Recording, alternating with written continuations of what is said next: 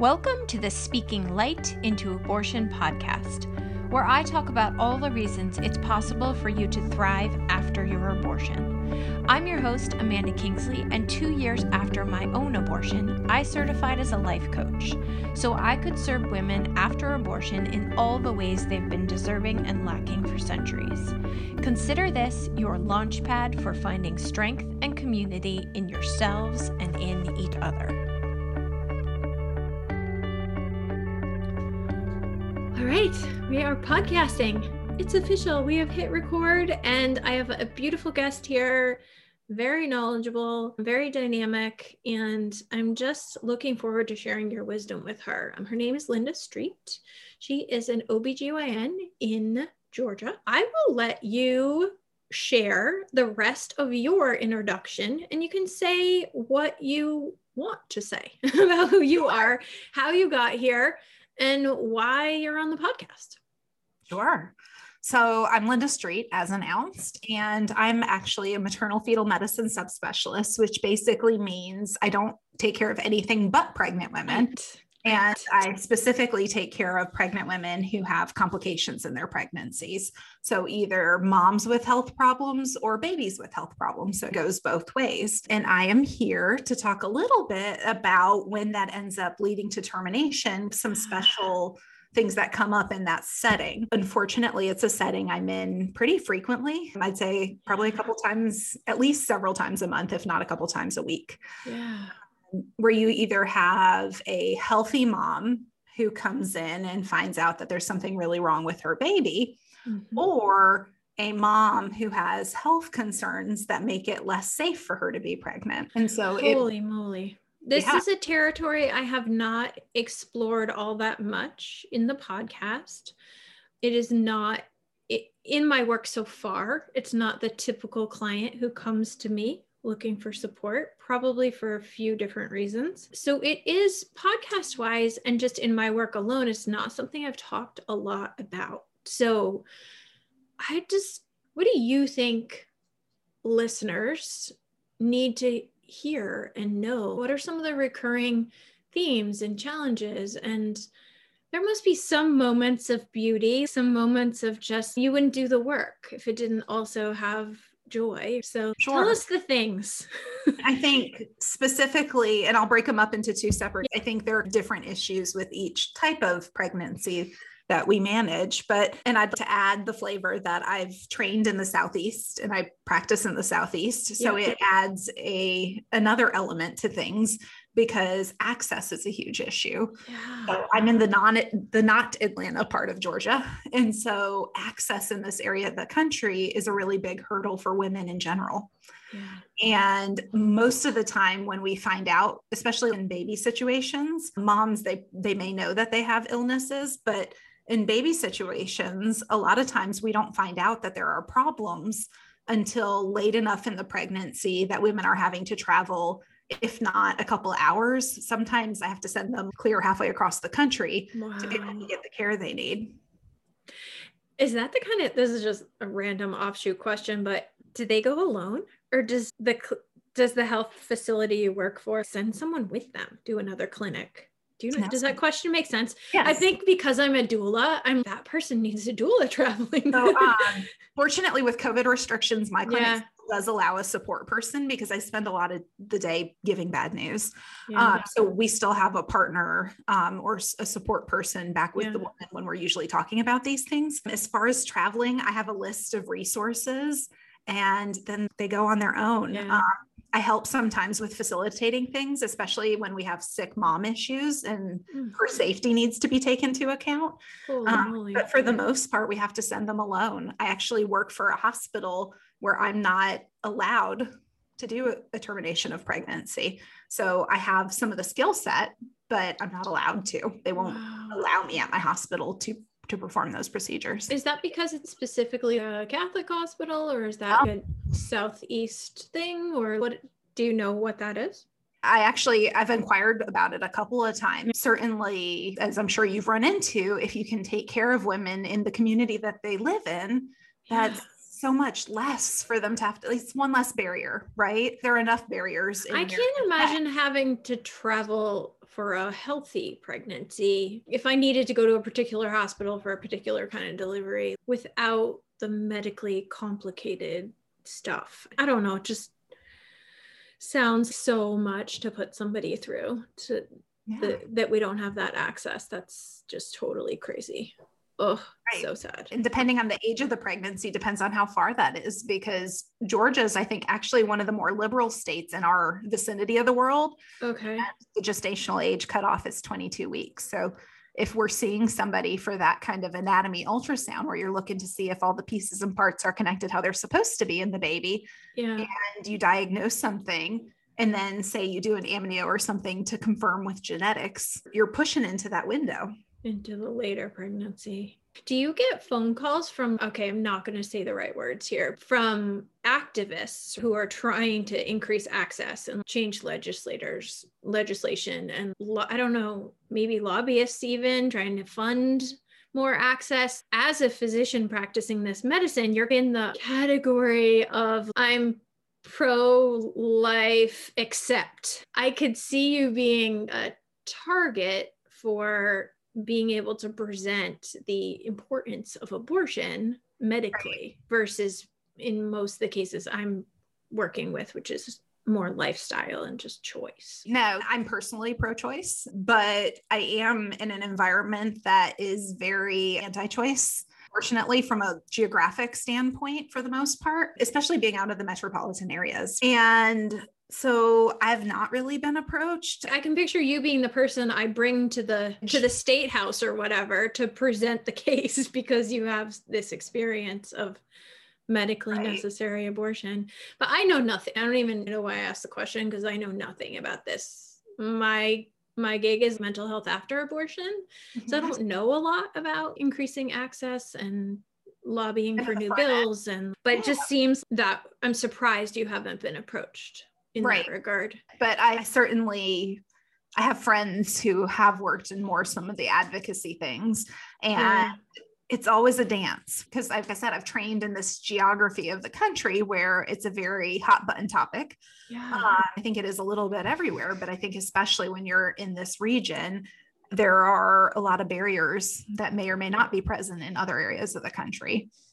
I can't imagine what that's to be a physician who has the tools that could help someone and then have to send them many hours away or even states away. How do you navigate that? How do you navigate that personally? So I don't think we mentioned that I was connected to you through the life coaching world because you also use our life coach and access those tools in some of your work. So how do you navigate that yourself personally? How do you get through that? Probably it sounds harder to me because once you've been doing it for a long time, you just find your way. But I can't imagine what it's to know that you could help somebody if literally there were different words on a piece of paper administratively. Right. I think it's twofold. One end, you continue to advocate, you continue to push the envelope to try to make it so you can improve that access. And I think in some ways, because I think overall people who are otherwise unable to be more open to other people's choices, I think sometimes it's a little easier for them to imagine this situation.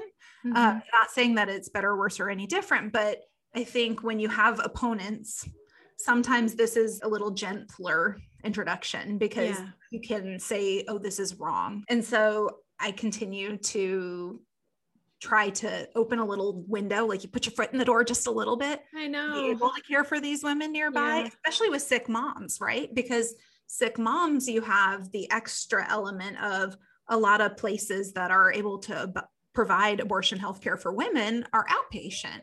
And so if you have a mom who has medical conditions that might need to be in a hospital for her safety, then it gets even harder to get access to that care for her because you have her health conditions and her safety to consider. And so I may be in a much better position to provide safe care to her because I have other services in the hospital that if anything goes wrong with blood loss, if anything goes wrong with anesthetics, I have the people nearby who can help take care of her and give her safe care versus at an outpatient facility. Oftentimes that's not the case. Mm-hmm. And so there's an extra element to try to get timely care to those moms. And it's literally just, it's an imaginary barrier, right? We have the facilities, we have the skill set, we have people open to helping, but we don't have the administrative support. It's difficult. Do you remember the mental emotional toll that took on you as a newer specialist physician than it does now, because you've found your groove, I guess? I don't even know what to call it. Did you beat your head against the wall? You found your comfort zone in the discomfort, maybe? I don't. Do you remember when this was new to you? And just, I can't imagine. No, I'm just making it up in my head that you would go home and replay the day and the people's stories. And what are your coping tools now? How did you get to here from there? I think overall what I do for a living has a lot of emotional ups and downs, because you have people coming in excited because they're going to find out if they're having a boy or a girl, and all of a sudden their baby doesn't have a brain, or there's a giant heart defect, or something else that's really catastrophic for them. Yeah. So you're already taking somebody from something that's one of the happier moments of their life and crashing all that down on them. Yeah. Because no matter what they choose, because certainly we have palliative care options, there are lots of different options that we offer them, but no matter what they choose, the child they expected to have is not the child they're bringing home. That you just nailed that. Yep. And so I think there are emotions no matter what. Mm-hmm. And then to add a little flavor for background, I grew up in a very conservative Catholic family. Mm-hmm. So all that was an interesting journey as well, because the people in my family believe very different things than I do, which adds a whole nother fun element to Christmas and things. But it's difficult because you're already in a hard situation. And then on top of that, you have to say, and if this is the care that works best for your family, I have to send you to XYZ, depending on the age of the pregnancy. I usually have to either send them to Atlanta or to Washington, D.C., which is 8 to 12 hours away from here. So fairly significant distances to be able to make the decision that's right for them. And I'm just imagining the families who have other children. Oh my goodness. And so then there's that much more element of planning and childcare. And just to make it more fun, sometimes we're a military community. So there's an Army base where I'm at. And so sometimes they don't have anyone nearby. Oh my goodness. Or he's deployed and she's by herself and doesn't have anyone nearby. So the doulas. So many layers of complexity. Wow. Thank you for doing this work. We need people like you in the world. Holy moly. Hi. I feel there's in the population of people I usually talk to, there's some standard thoughts that a lot of people think. A lot of women think, I'm so alone. I feel so alone. I don't know who I am anymore. I'm broken. I don't deserve to be happy. Can you share from your perspective, what kind of mental emotional experience are women who are having medically necessary abortions? What does their journey look that a user might either identify with or just to know from a compassionate point of view? I think a lot of those are present too, because why did this happen? Did I do something that made my baby have this problem? Right. Why am I so sick if it's the mom that's sick? Why can't I just have a healthy pregnancy? I think there's some of those elements. Yeah. I think there's also, and I'm sure this is probably present in a lot of your folks too, is this element of, I thought this was a decision I would never make. That's probably the most common thing I hear. I don't know if it's because it was also my story, so then it became just magnetizing people who had my story, but wow, I imagine you that even more, right? Because they're literally planning pregnancies, or at least joyfully carrying pregnancies until that moment. Right. So they're literally not prepared to make this decision. And probably finding out at much harder times than most of the people I talk to. Most of the people I am in touch with have terminated very early, like 6, 7, 8 weeks. They've barely found out they're pregnant and they make a quick decision. It's a really different experience than when you get to that amnio date and find out, you said, oh, my baby doesn't have a brain. These are often babies that are moving. So they've been able to feel them kick. They've known they were pregnant. They've told their families at this point. They're showing sometimes. So I think it does add it's just another layer that wasn't anticipated. And then from an access standpoint too, it's a more complicated procedure, right? Just give a pill and let them go home and be in the privacy of their own house. If you do end up doing an induction instead of surgical procedure, they have to be in the hospital because bleeding risks are higher. Of course. And it's just, there's a different set of things to consider, really just second trimester at all, medically or not. And so a lot of these people are a fair amount further along. Some of them have nurseries already. And it's just difficult. Oh, my heart goes out to them. And I think, what is the kind of care they get in terms of after this experience? Okay, I'm having trouble formulating my thoughts, but I think I'm with you. For the care that I had, my own experience, I found myself afterwards going, now, what do I do now? Who's going to help me now? And that's why I stepped into this work, because I wanted a me back then. 4 years ago, I needed me, and I didn't exist in a way that I could find. Exactly. What are do you know of resources for these pregnancies in particular that really do serve this need of what happens when I go home without a baby after this medical termination? So it depends by community. So I've worked at a couple different hospital systems just through training and being out. And some places, some communities do have actual community resources. Right now, I've got a Facebook group we put on there with other women in similar situations that they can access. I have a little handout that I have ready for my patients with the places that are nearby and accessible, what it costs, because a lot of this isn't covered by insurance. And it's almost a testimonial. Other patients who have been to this place feel they got really compassionate care. Or these are places that will do a little memory box for you and grieve your baby and have that. We have one place in the state that'll actually offer cremation. So if you want cremation, so you can have your baby's ashes, that's available to you. And obviously these are difficult conversations, right? Because it's a very emotionally charged situation anyway. But aside from that, aftercare wise, there's not a lot.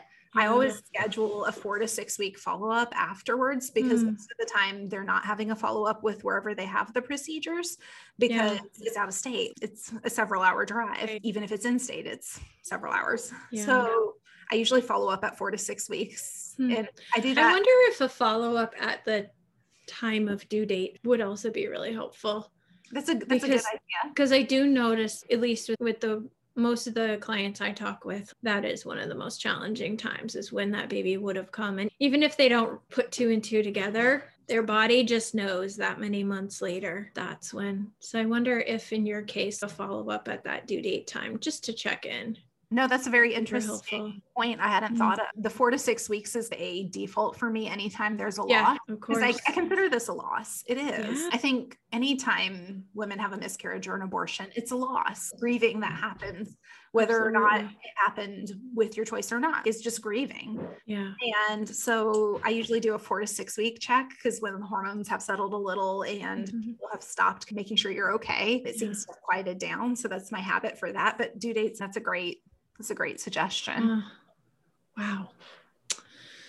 Oh my goodness. What else do you see as any themes or things that the average us might not think about when we're in this world of emotionally desired babies and then medically necessary terminations? What are the things? Maybe we have a listener who has a friend who went through this, or a family member. What are the things that us, the general population who haven't experienced this, aren't thinking about? Are there any things that come to your mind? I think all forms of grief, it really varies, but I think a lot of times it goes one way or another. And so you have to be a little delicate with the situation, but a lot of times women might want to talk about it, but might be scared of judgment. So maybe giving her the space to talk about her experience, give her a space to talk about the baby she thought she was going to have. I feel that's the setting. As a culture, we're really bad at grief. We are really bad at grief. So bad. I had a boyfriend die in college, and I remember people acted if they said something, I was going to combust. And all I wanted to do was talk about it. I was young and didn't know what the heck was going on. And all I wanted to do was talk about it. And I feel there are some people that don't want to talk about it, but there's some people who do. Right. So for women who want to be able to talk about it, who want an ear, give it to them, give them the space to have a safe place where they can talk about it without judgment. How might you open that space? That's a really good question. Mind you, I'm the medical doctor, not. I know. I'm asking you to tap into your life coaching. I'm in the position of knowing the details and having medical journey, so I usually just bring it straight up. How are you doing? Are you coping okay? Did you talk to your kids? How are they doing? How's your partner doing? Because sometimes you have, which I'm sure the typical audience that you have has this too, where there's a discrepancy between opinions, right? Yeah. Sometimes one partner has one set of thoughts and one partner has another set of thoughts. Yep. Oh my gosh, that's another good topic. The partnerships and the relationships. And so, sorry.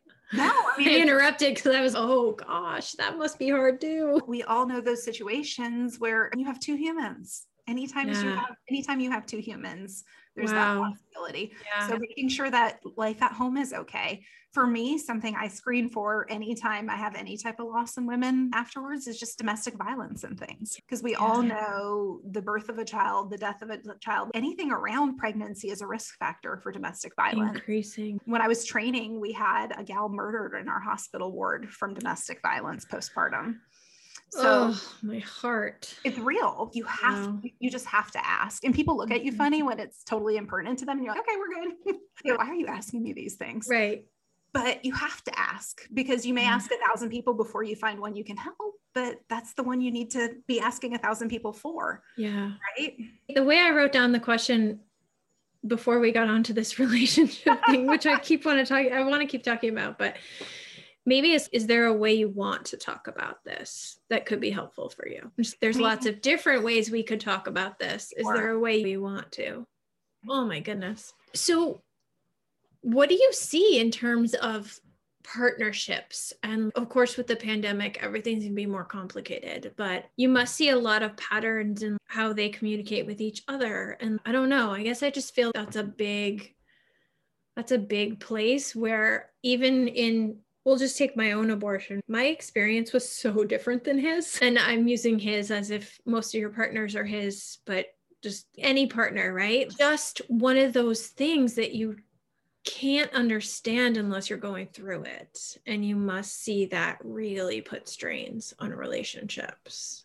I'm getting I always think of it as a photo instead of a video. I'm getting a snapshot in time. I'm getting that initial hour. Yeah.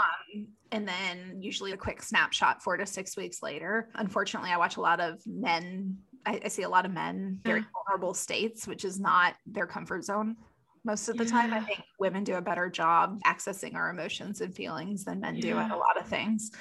So do you see a lot of shutting down by men? Yeah.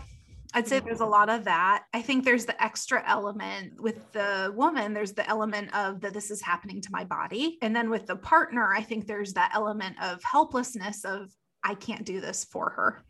Oh, that makes so much sense. I think the benefit I'm imagining for listeners, and if we have listeners who have had a medical termination, is for you to share how other partners respond and a listener to go, oh my gosh, that's how my partner responded. And I thought he or she was just being a jerk. Right. I mean, people who love us want to take all bad things away. Think of people you love, right? Yeah. If you have the opportunity to take all badness away for them, you want to. Yeah. And so when you're watching someone go through something that's so emotionally charged, so catastrophic to them at that moment, and you can't do anything to make it better, there's a helplessness that I think, especially in our culture with a lot of the socialization that men undergo, and we spend a lot of time talking about the vice versa, but I think it's really difficult to not be able to help, to not be able to make it better. That makes sense. What about turning the table to a little bit brighter side where women have a subsequent pregnancy? Do you see them? Do you see some of them just because they've had one history of a medically complicated pregnancy? You see them for a check-in at least, or tracking. What's that pregnancy following a medically complicated or aborted pregnancy? It depends on why, right? Because some things we know have a fairly low risk of happening again. Yeah. But I think even in those settings where the risk of it recurring is really low, until there's a normal baby on ultrasound, I think there's a lot of detachment to the next pregnancy, because there's this protection of this could happen again. And I don't want to feel like I felt last time. And so we tell ourselves if we detach, we won't feel that way. It's probably not true, but that's a lot of the coping mechanism. There's nothing better than a healthy baby after a loss. Call them rainbow babies. I know. Oh my gosh, it must be so beautiful. Oh, I think there's something about those deliveries that's just extra special, because nobody appreciates a healthy baby more than someone who's lost their child. Goodness. And then unfortunately, I have situations that I care for where it is a genetic cause. And so they go through it a second time. It's like Russian roulette. And so you do the test, you hold your breath, and you hope that, because some autosomal recessive disorders, I'm getting all sciencey here, but there's a 1 in 4 chance every single time.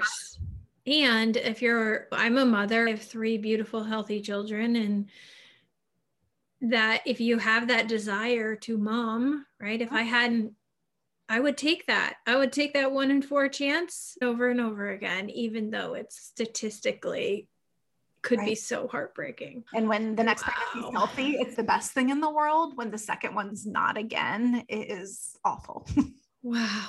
Oh, I didn't even think about that. Oh my goodness. Ooh, you surround yourself with some interesting daily work, don't you? I always look at it as who better than me, right? Who better than me? There are plenty of people who need the help, and I at least know how I'm going to show up. And so better me than someone who may not be quite as compassionate. Oh, amazing. Amazing.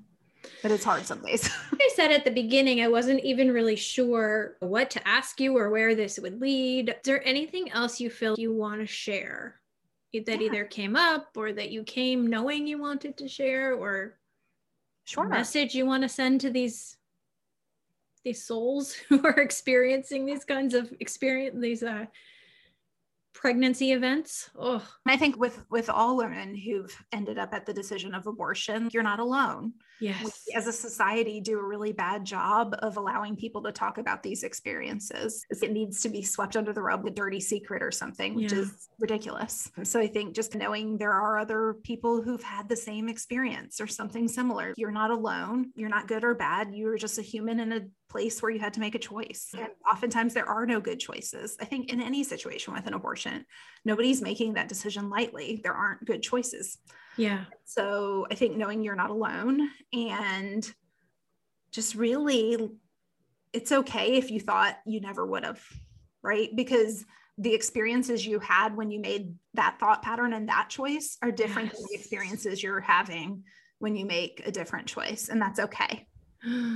That's gold right there. It's gold. That's amazing. I see that struggle a lot. Is I thought I knew who I was, and now everything's a lie. I don't know who I am anymore. So that's just such a beautiful reminder, is the person you were with the experiences you'd had when you created that belief have changed. Right. At 16 years old, growing up in youth, whatever, catechism, the only protest I have ever been to as a human was a pro-life protest. That's what you did. And then I grew up to do what I do now. Wow. I think there's always space for experience to happen, and there's always space for people to change. And there's always circumstances that open doors in your brain that you didn't even know were closed. So it's okay if the person yesterday would have made a different choice based on not having those experiences.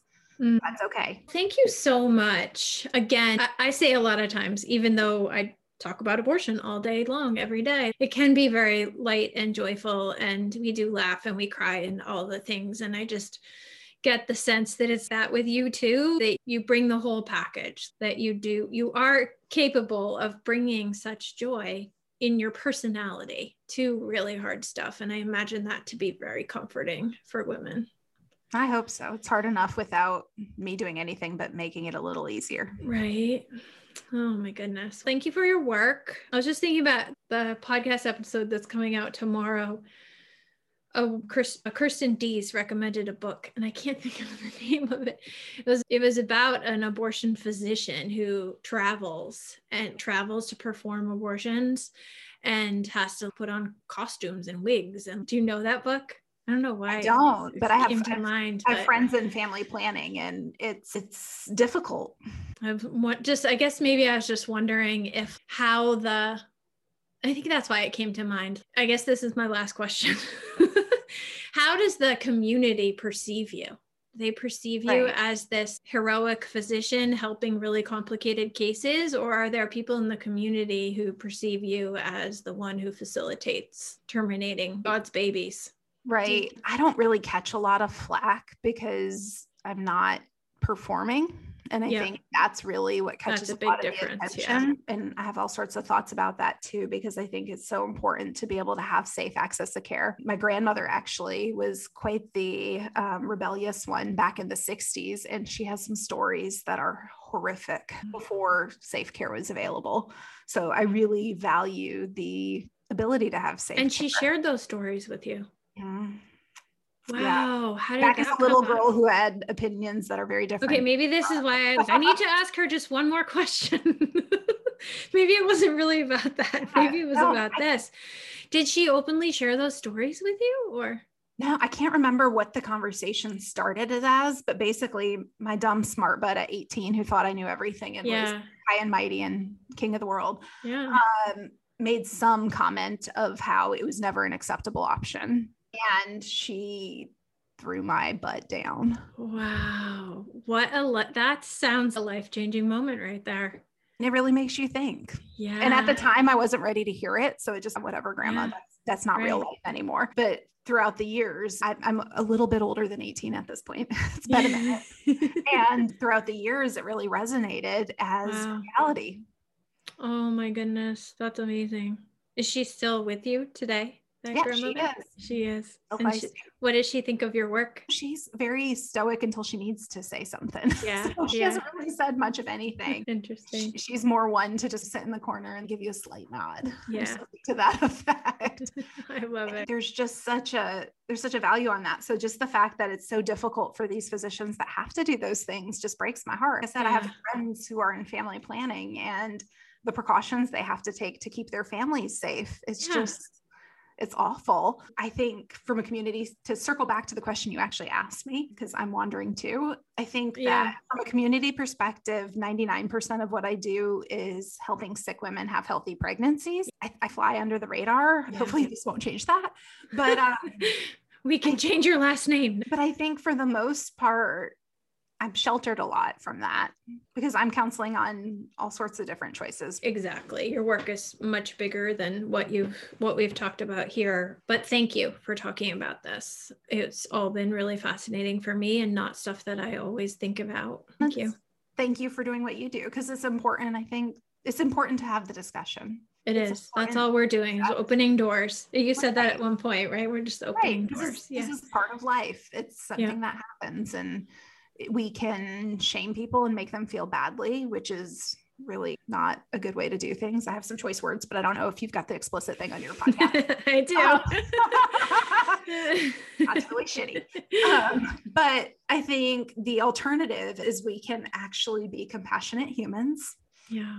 And accept the fact that there's no wrong choices the same way there's no right choices. And be nice to people. Life is very complex, isn't it? Always. All right. Thank you for sharing with us. And I look forward to getting to know you even better. Yes, ma'am. Thank you for having me. Yeah. Bye. Thanks for listening. And as always, please consider sharing, rating, and reviewing this podcast.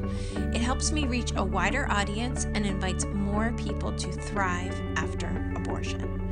If you're someone who chose abortion and find yourself struggling, hiding, or wishing you could move beyond your experience, head over to my website and book a free call.